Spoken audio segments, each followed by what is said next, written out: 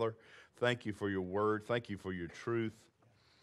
God, this is not about an actor standing on stage trying to go through a monologue.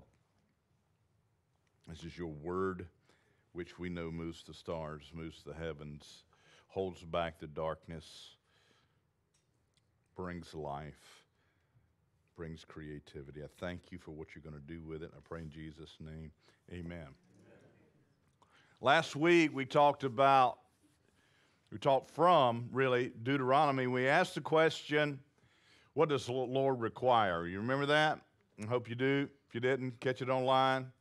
But, the things that we talked about and of the requirements of God were fear the Lord, be humble, make sure you walk in this way, make sure you love Him. And then we cross-referenced that to John. And we recognize the fact that John says, this is how you know you love me, that you keep my commandments, that you do my way, which is found in Deuteronomy when he says, make sure you serve me and make sure you do what I've commanded you to do. This is how you know you love me. So this love thing actually has to have a response toward God, right? And so we saw that, and we recognize the fact that in chapter 10 in Deuteronomy, it was kind of like this summary. Moses is given this summary of, I've said all this stuff, and now I'm going to just hit the basic points and give you the overall picture. Well, Paul does that the same way in Romans chapter 8. Are you familiar with the greatest Bible verse in the Bible? There's a lot of good ones, but Romans chapter 8 is absolutely amazing if you want to get some great theology. Romans itself is a great book if you want to understand the nature and the character of God. But what we find in chapter 8 is this great summary of 5, 6, and 7, and maybe even more, but at least that. And we find Paul writing those things, and we're awakened to the goodness of God. This morning, I want to kind of just title the message and give it to you right up front. I want you to understand that God is for us. Could you say that with me? God is for us. God is for me. Say that. God is for me. Say it again. God is for me. He is. Now, the question is, do you really buy it? Do you believe the God who speaks to the stars? Do you believe the God who holds the oceans back, who makes sure that we have this landmass? Do you believe that He's really for you?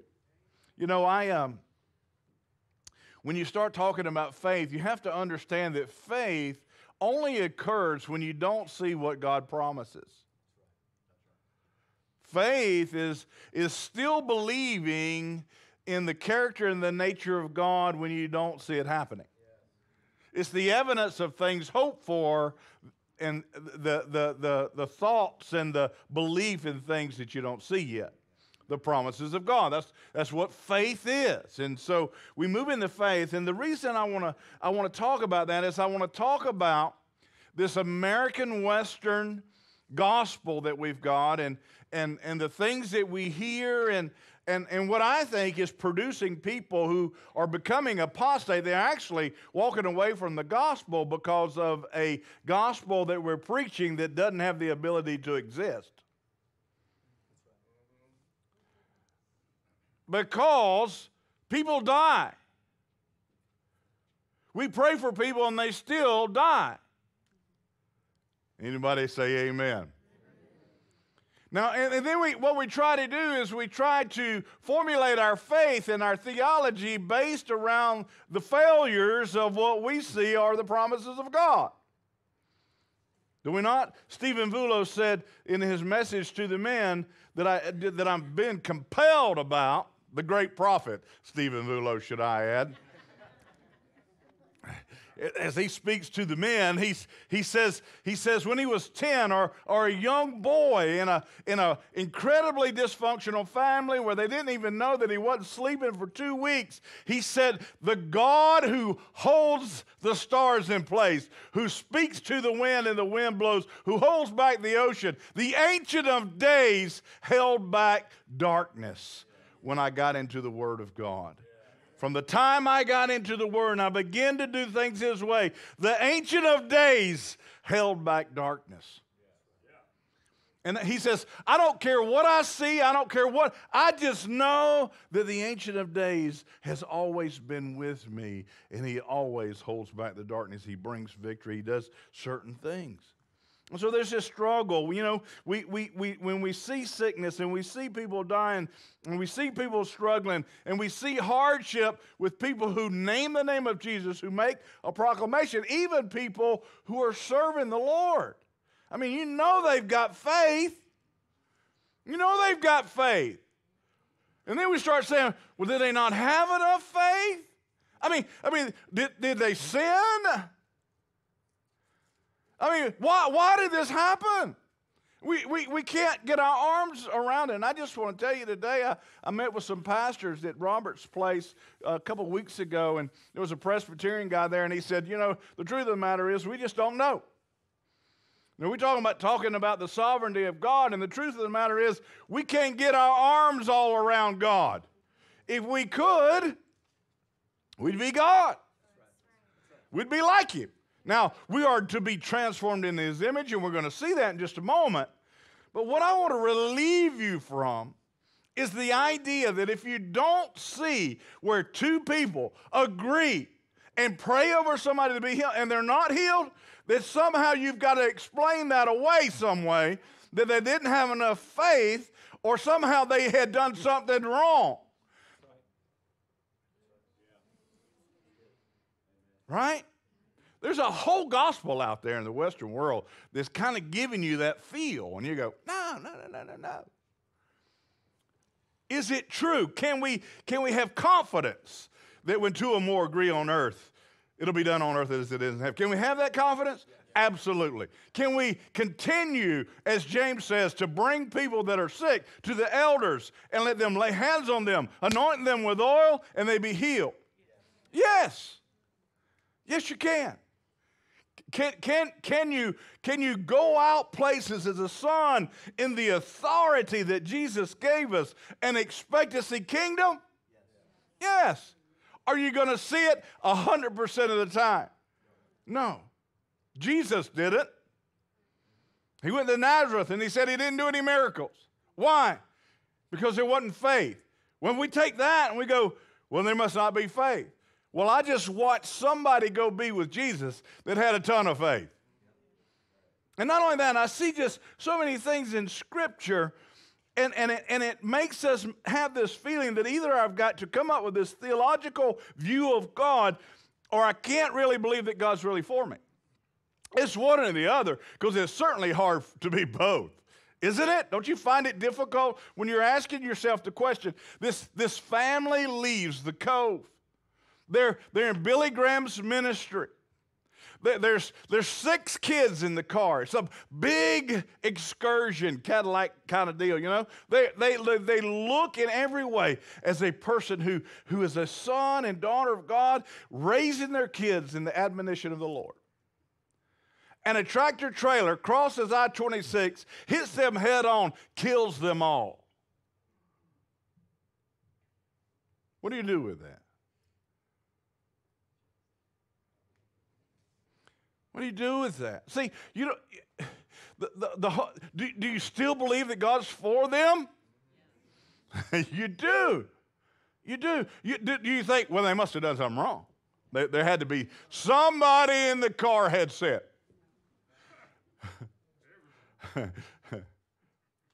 Or if they'd have just had faith, they'd have saw it coming. Or, you know, whatever. Let me give you some stuff here. There's a man that's born blind in John chapter 9, verse 2 and 3. And the disciples come to Jesus, and they say to Him, Teacher, why was this man born blind? Was it because of his own sins or his parents' sins? Now, if you look up the Greek, the last definition, number 4, is that you don't do the laws of God.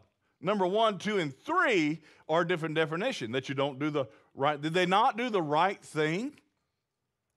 Did they not do the right thing? Did they sin? He says, Was it because of his own sins or his parents' sins? They didn't even give option number 3. It had to be his sin or his parents' sin, right? And Jesus said neither. This guy was blind for the glory of God. That'll mess you up. With the Western gospel that we've got that's out there, that's out of balance, that doesn't require faith. All these things are true. Should we do? Yeah, but God lets different things occur in his sovereignty so that he can do different things. And what I want you to understand is your life is not like anybody else's. You're so unique. Everybody is so unique. It is amazing how unique we all are. Lou Engle says this: when God created you, he created a dream and wrapped a body around it.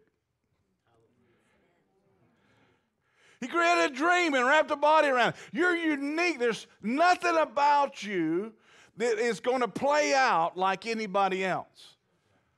And you can't compartmentalize it. You can't come up with this systematic approach towards theology about everybody that God's got a plan for. This is what we know in Romans. He says, all things, say that with me, all things work together for good for those who love God, those who keep in his commandments, those who are called according to his purpose, and you'll see it in just a minute, for them. Those who are doing the way, those who are Deuteronomy-ing it. Deuteronomy, say that real me. Deuteronomy-ing it. Yeah, that. Where we're doing the way, we're serving the Lord, right? We love him, and we're committed to him. We're gonna see that. I just want to point a couple more things. Jesus answers that neither his parents. It is. This happened so the power of God could be seen in him. Wait a minute. Didn't the devil do it? No, he was born that way. Interesting, isn't it? You know, it's interesting to me that Lazarus, Jesus prayed, and he prays out loud so that the people around him could hear it. And he says, I'm not praying, God, because I need to be praying, because I've already prayed. I'm ready for this thing. I fasted. I know what's going on. I stayed there for 2 days to let the body get to stinking. And I'm here, and I'm praying this thing because these people need to know that what they're about to see is to bring you glory. Do you know that Lazarus died? He died, he got to stinking, and then he rose again, right? From the dead. Correct? You with me? He died again. That's right. And didn't raise up in this life. He rose up with the Lord. Right? But he did die. And so you see that with this, but here's really what I really want you to get a hold of. Now, this is New Testament stuff, right? This is after the death and resurrection of Christ. This particular part is not, but the rest of it is. Jesus answers a question to Peter. He's addressing Peter, and he begins to tell Peter, he says, listen, you've been free, you've been having a good time, you've been doing this and that, and there was coming a time. Now, that's not going to be the case. And it says about him, Jesus speaks these things. Let's pick it up in John 21. Jesus said this to let him know by what kind of death he would glorify God. What kind of death he'd glorify God. He would show people the nature and the character of God. And then Jesus said, now follow me. Now what's really interesting, and what I really want you to hear about your individuality, Peter immediately shifts gears and said, okay, all right, Jesus. So it's a rough death, huh? Yeah. Now I want you to follow me. Take up your cross, your instrument of death, and let them hate you so bad that they're going to crucify you later on down the road. And you're not going to want to be crucified right side up, so you're going to ask to be crucified upside down because you don't want to be crucified the same way that the Savior is. That's going to happen to you. And here's Peter going, all right, well, if that's going to happen to me, what about him? What about John? What about John? Jesus says, you don't worry about John. You let me worry about John. You follow me. Do you know that theologians report that John was boiled in oil and it didn't affect him? Hold it. Wait. Peter was crucified upside down. John was boiled in oil like the Shadrach, Meshach, and Abednego in the fiery furnace, and it didn't touch him. How come? Let's get a systematic approach to understand that. You're not. Do you still believe he's protector? Do you still believe he's healer? Do you still believe he's our source? Absolutely. He goes to Mary. He says, listen, your cousin, Elizabeth, the one who is renowned for being barren, is 6 months pregnant.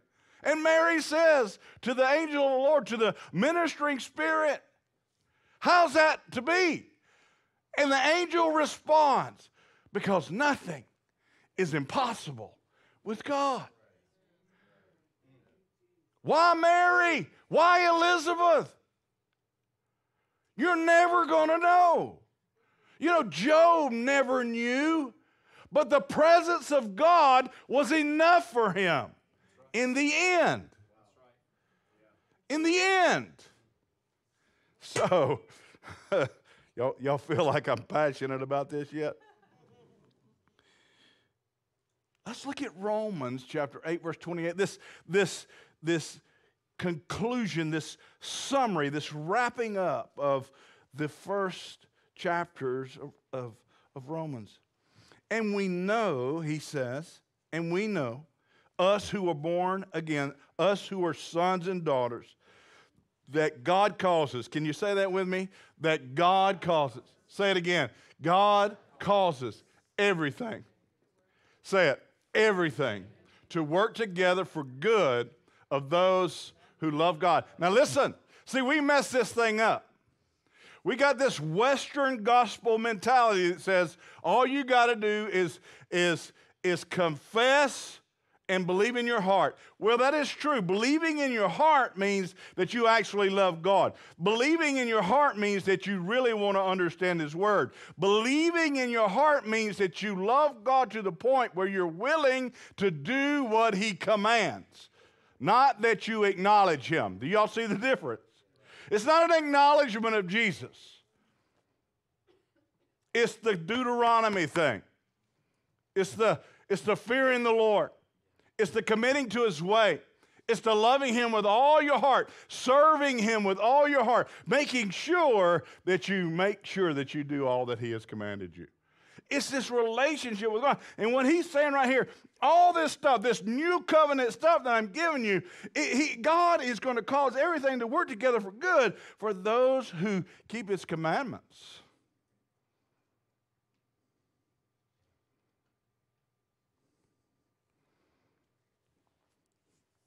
We want to separate all this out and give it this Western love thing. And God says, this is how you know you love me, that you're willing to commit to my way. And then He says this, for those who love God and are called according to His purpose for them. It's not this acknowledgement of Jesus, I'm going to go do my own thing and expect kingdom to come. I'm in authority. I'm going to do my own thing, and I'm going to expect kingdom to come. That does not happen. When you love the Lord, when you commit to His way, when you humble yourself before Him, when you take up your cross and you follow Him, His way, His Spirit, His great grace in your life will work everything for good when you're doing what He purposed you to do before the foundation of the world and nothing else. Somebody say hallelujah. Come on. That's good. It's what God says in His Word. He says, listen, let me tell you. God is going to work. He's going to do something marvelous in the people who love Him and do what His purpose is for them. For God knew His people in advance. He was sovereign. And He chose them. He chose them to do what? To become like His Son. What is the purpose of God for you? To be transformed into the likeness of His Son. To be called to His way, to humble yourself, to be transformed into His image. And when you're being transformed, He says, I will take everything and bring glory to my name through it. It doesn't matter. Watch what He says. It's going to get even better. It's amazing. And He chose them to become like His Son so that His Son would be the firstborn among many brothers and sisters. And having chosen them, He chose you. He called you to Himself. He's drawing you to Him. And having called Him and drawn you, He gave you the right to stand with Him. And having given them right standing, He gave them His glory. He gave them His glory, His image, His nature. If you're pursuing, if you're loving, if you're committed to His way, if you're fearing Him, then you're going to be becoming like Him. You're going to be being transformed into the likeness of God. Now, you've heard me say it over and over and over again. I don't like to see Christians going door to door. What I like to see Christians doing is being transformed. We got way too many people that aren't being transformed, that take the Word of God, beat people over the head with it, instead of loving them like God loved them. And just saying, listen, I've got a testimony of God's goodness in my life. I was a 10-year-old boy in the Ancient of Days, held back the darkness, and He hasn't stopped. He hasn't stopped. And all of His promises are yes and amen. I don't care whether I see them or not. And I don't have to have a theology about God or an understanding of who He is in His fullness to believe that He holds back darkness, that He purposes stuff for me, that He protects me, that He's my healer, that He's my sovereign God. And so he says, you're in right standing with the Almighty, and He wants to give you Jesus' glory. What shall we say about such wonderful things as these? If God is for us, then who can be against us? Since He did not spare even His own Son, but gave Him up for us all, won't He also give us everything else? With you, it's impossible. With God, nothing's impossible. Now, He's talking. I want you to, He wants to give you everything else. Who's He giving that to? Those who love Him and are committed to the purpose that He has for them. That's who this is talking about. Who dares accuse us whom God has chosen from His own? No one. For God Himself has given us right standing with Himself. Who then will condemn us? There's now, this chapter starts with, there is now therefore no condemnation for those who are in Christ Jesus. So who shall condemn you? Nobody can condemn you. For Christ Jesus died for us and was raised to life for us, and He is sitting in the place of honor at God's right hand, pleading for us, interceding for you and me, saying, God, you see that? You know, God, what do what's going on there? God, what do you want me to communicate? How do you want me to send angels? Holy Spirit, talk, speak. God, draw them to us so they can hear and see what you're doing, so glory can come in that situation that looks bad. Now, what I want you to see here is, in this Romans chapter, I want you to see what he says, because it just flies in the face that if you're a Christian, nothing's supposed to happen to you.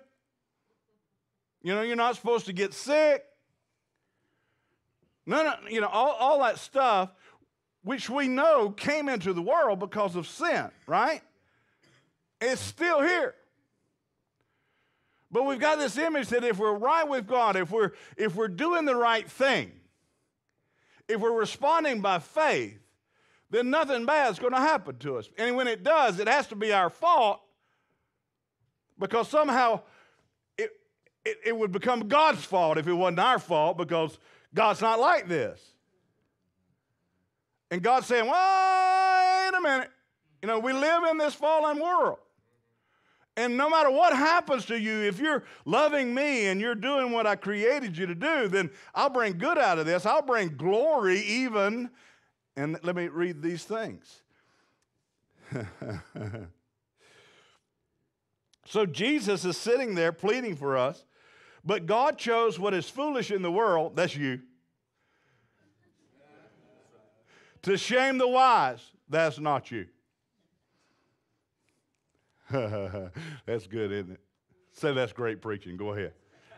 Go ahead. It's not me either, y'all.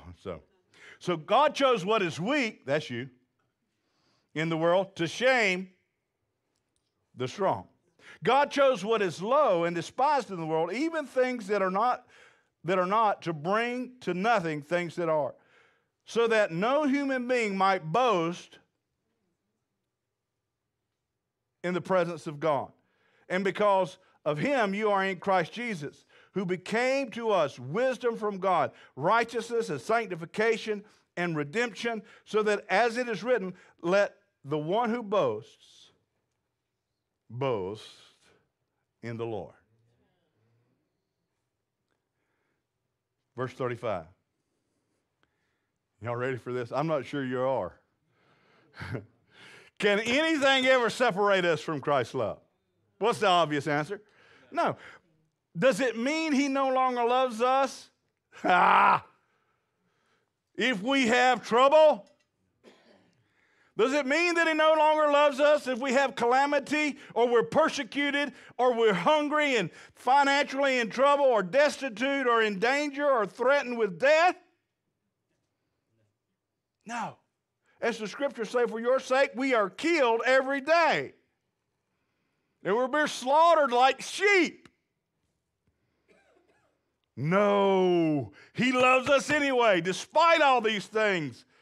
An overwhelming victory is ours through Christ Jesus, who loved us. And I'm convinced that nothing can ever separate us from God's love. Neither death, nor life, nor angels, nor demons, nor hell, nor the devil.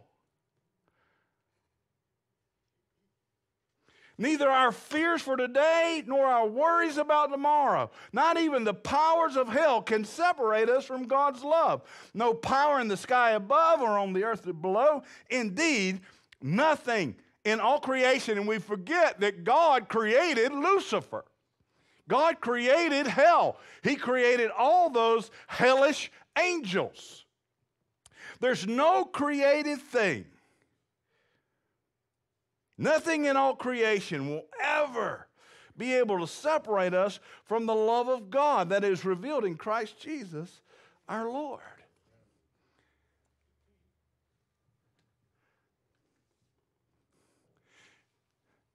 So, instead of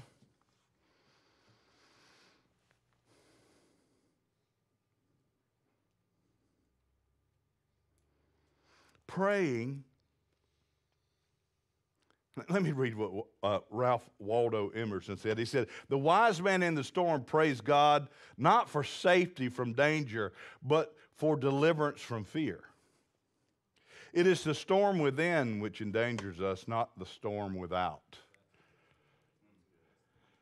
It is our belief and our trust in Jesus' ability to take any circumstance we find there, life, death, hellish forces coming at us, whatever it might be, financial trouble in a moment, that the glory of the Lord is going to come in that as we believe and wait on the promises of God.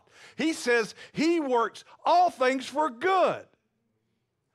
He's going to bring glory in it if you respond right. So quit focusing on why you're in the circumstance and start focusing on the one who can actually deliver you and bring you into the image of Jesus Christ through the circumstances that you're facing. Amen. What He wants to do is transform us in the midst of trouble. Kirk Franklin says this: God may allow us at times to hit rock bottom to show us He's the rock at the bottom. Interesting, isn't it? Now, does God want us to prosper? Yes. Does He bring victory? Yes. Are we more than conquerors for those who are in Christ Jesus? Yes. It doesn't look American. It's not Western. It's kingdom. He brings glory. You look more like Him. You show the world that you're like Him. They see Him in you. They look at you and go, how in the world can somebody have peace in the midst of they going through? And the obvious answer is, you believe in the Prince of Peace. He says, when you go through hard times, I'll give you peace when it doesn't make any sense. So sometimes He lets us go through life's hard things to show His nature. His love, I love this part about His love. His love is long-suffering. I love that word. I didn't used to know what it meant. I'd read that in Scripture and go, what in the heck is long-suffering? Well, it's really easy. You suffer a long time. He suffers. He says His love for you suffers with you a long time. What's it suffering from? You not getting it.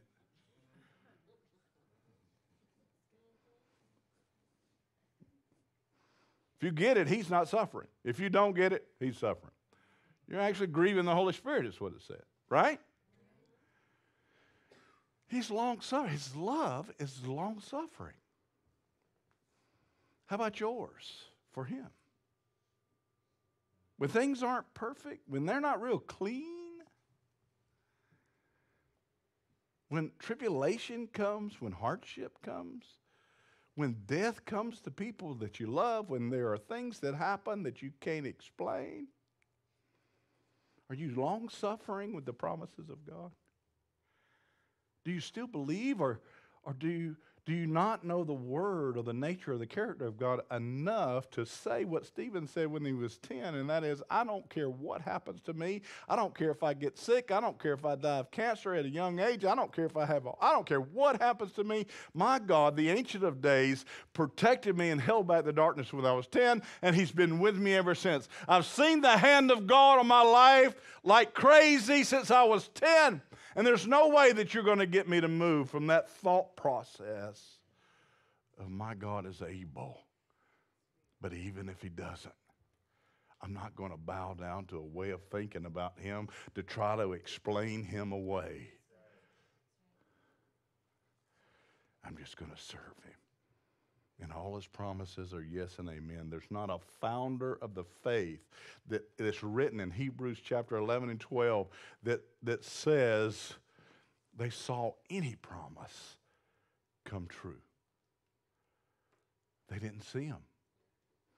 None of them. But they believed. They were fathers of faith. No matter what I see, I believe. all creation screams of the sovereignty of God. So, the call to me is to love him. The call to me is Deuteronomy. You see where I'm going with this? Fear. Commit to his way. Love him. Serve him. Make sure that you do all that he says. And that response will make your way prosperous, because the Lord works everything for good for those who love God and are called according to his purpose for them. So my response to the Lord is, God, I believe. I don't know about you. I believe, God. Help my unbelief. I have faith, God. Give me more faith, Lord. Give me long suffering. Give me patience. Let me know you. We just recently a group of the young people, and they made a declaration, and I love the declaration. They declared, we don't know the word. Our generation doesn't know the word. You don't know the word. And it's dangerous even to operate in spiritual gifts if you don't know the word. You got to know the word. The word is Jesus. Jesus became flesh. The word became flesh and dwelt among us. He is the word. The Holy Spirit's job is to reveal what Jesus said. It's to remind you the word. It's not to reveal it to you. It's to remind you what you've already taken in, what you've already eaten. Jesus said, man does not live by bread alone, but every word that proceeds from the mouth of God. And we have the inerrant scriptures, and I'm going to tell you right now, the more you study, the more you're going to find out they're inerrant, unless you try to make excuses for your God.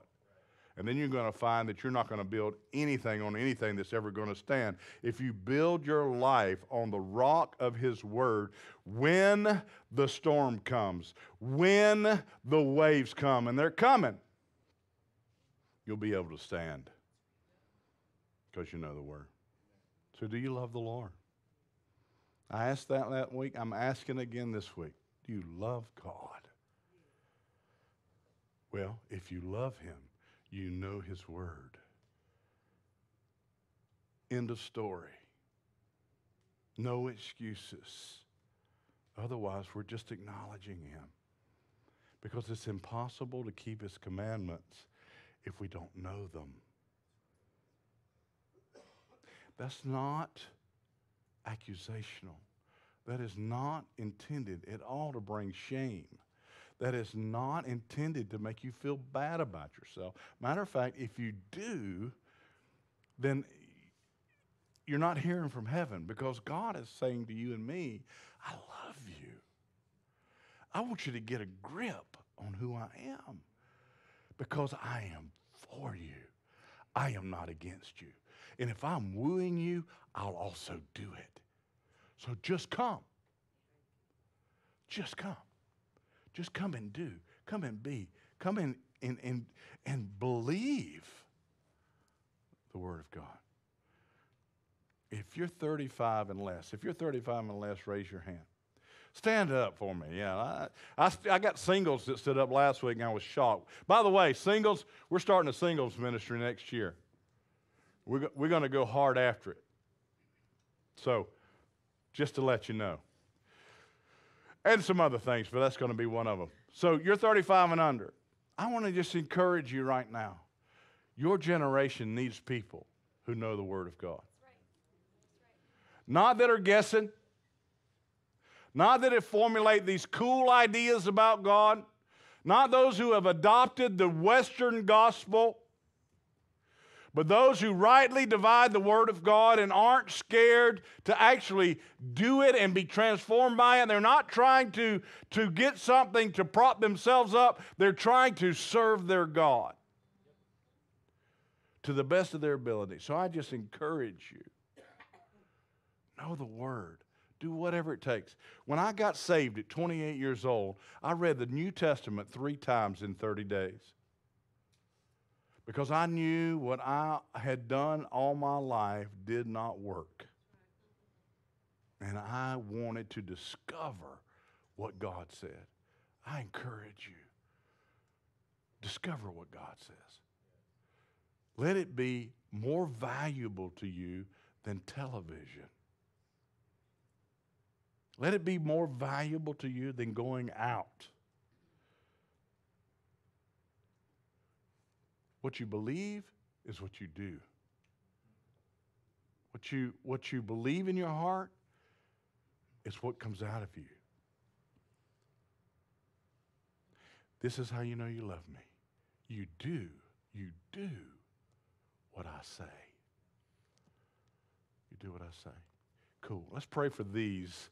Let's pray for these. Father, in the name of Jesus, I pray for this generation. Won't you, if they're around you, just lay hands on them. Go ahead. Lay hands on them. That'd be great. That'd be great. Father, in the name of Jesus, I pray for this younger generation. Go ahead and pray out loud with me. Don't just let me pray. Go ahead and pray for them. Father, I thank you for the younger generation. I ask you, God, they'd have a heart for you. I pray that they wouldn't be swayed by great communicators who are preaching a Western gospel. I pray that they would actually be like the Bereans, discover what your word says, and test every speaker of whether they're saying the word of God. This age of communication, God, is so important, God, that we know your word so that we can test and know that it's true. I pray for this generation to do that. I thank you for that. I pray in Jesus' name for an anointing. We just say more, Lord. Just say it. More, God. More, God. I pray for more power, God. More discipline, Lord. God, I pray for time. I pray for schedules. I ask you to open up a way. Give vision on how this is going to be accomplished in Jesus' name. Hallelujah. Anybody said amen?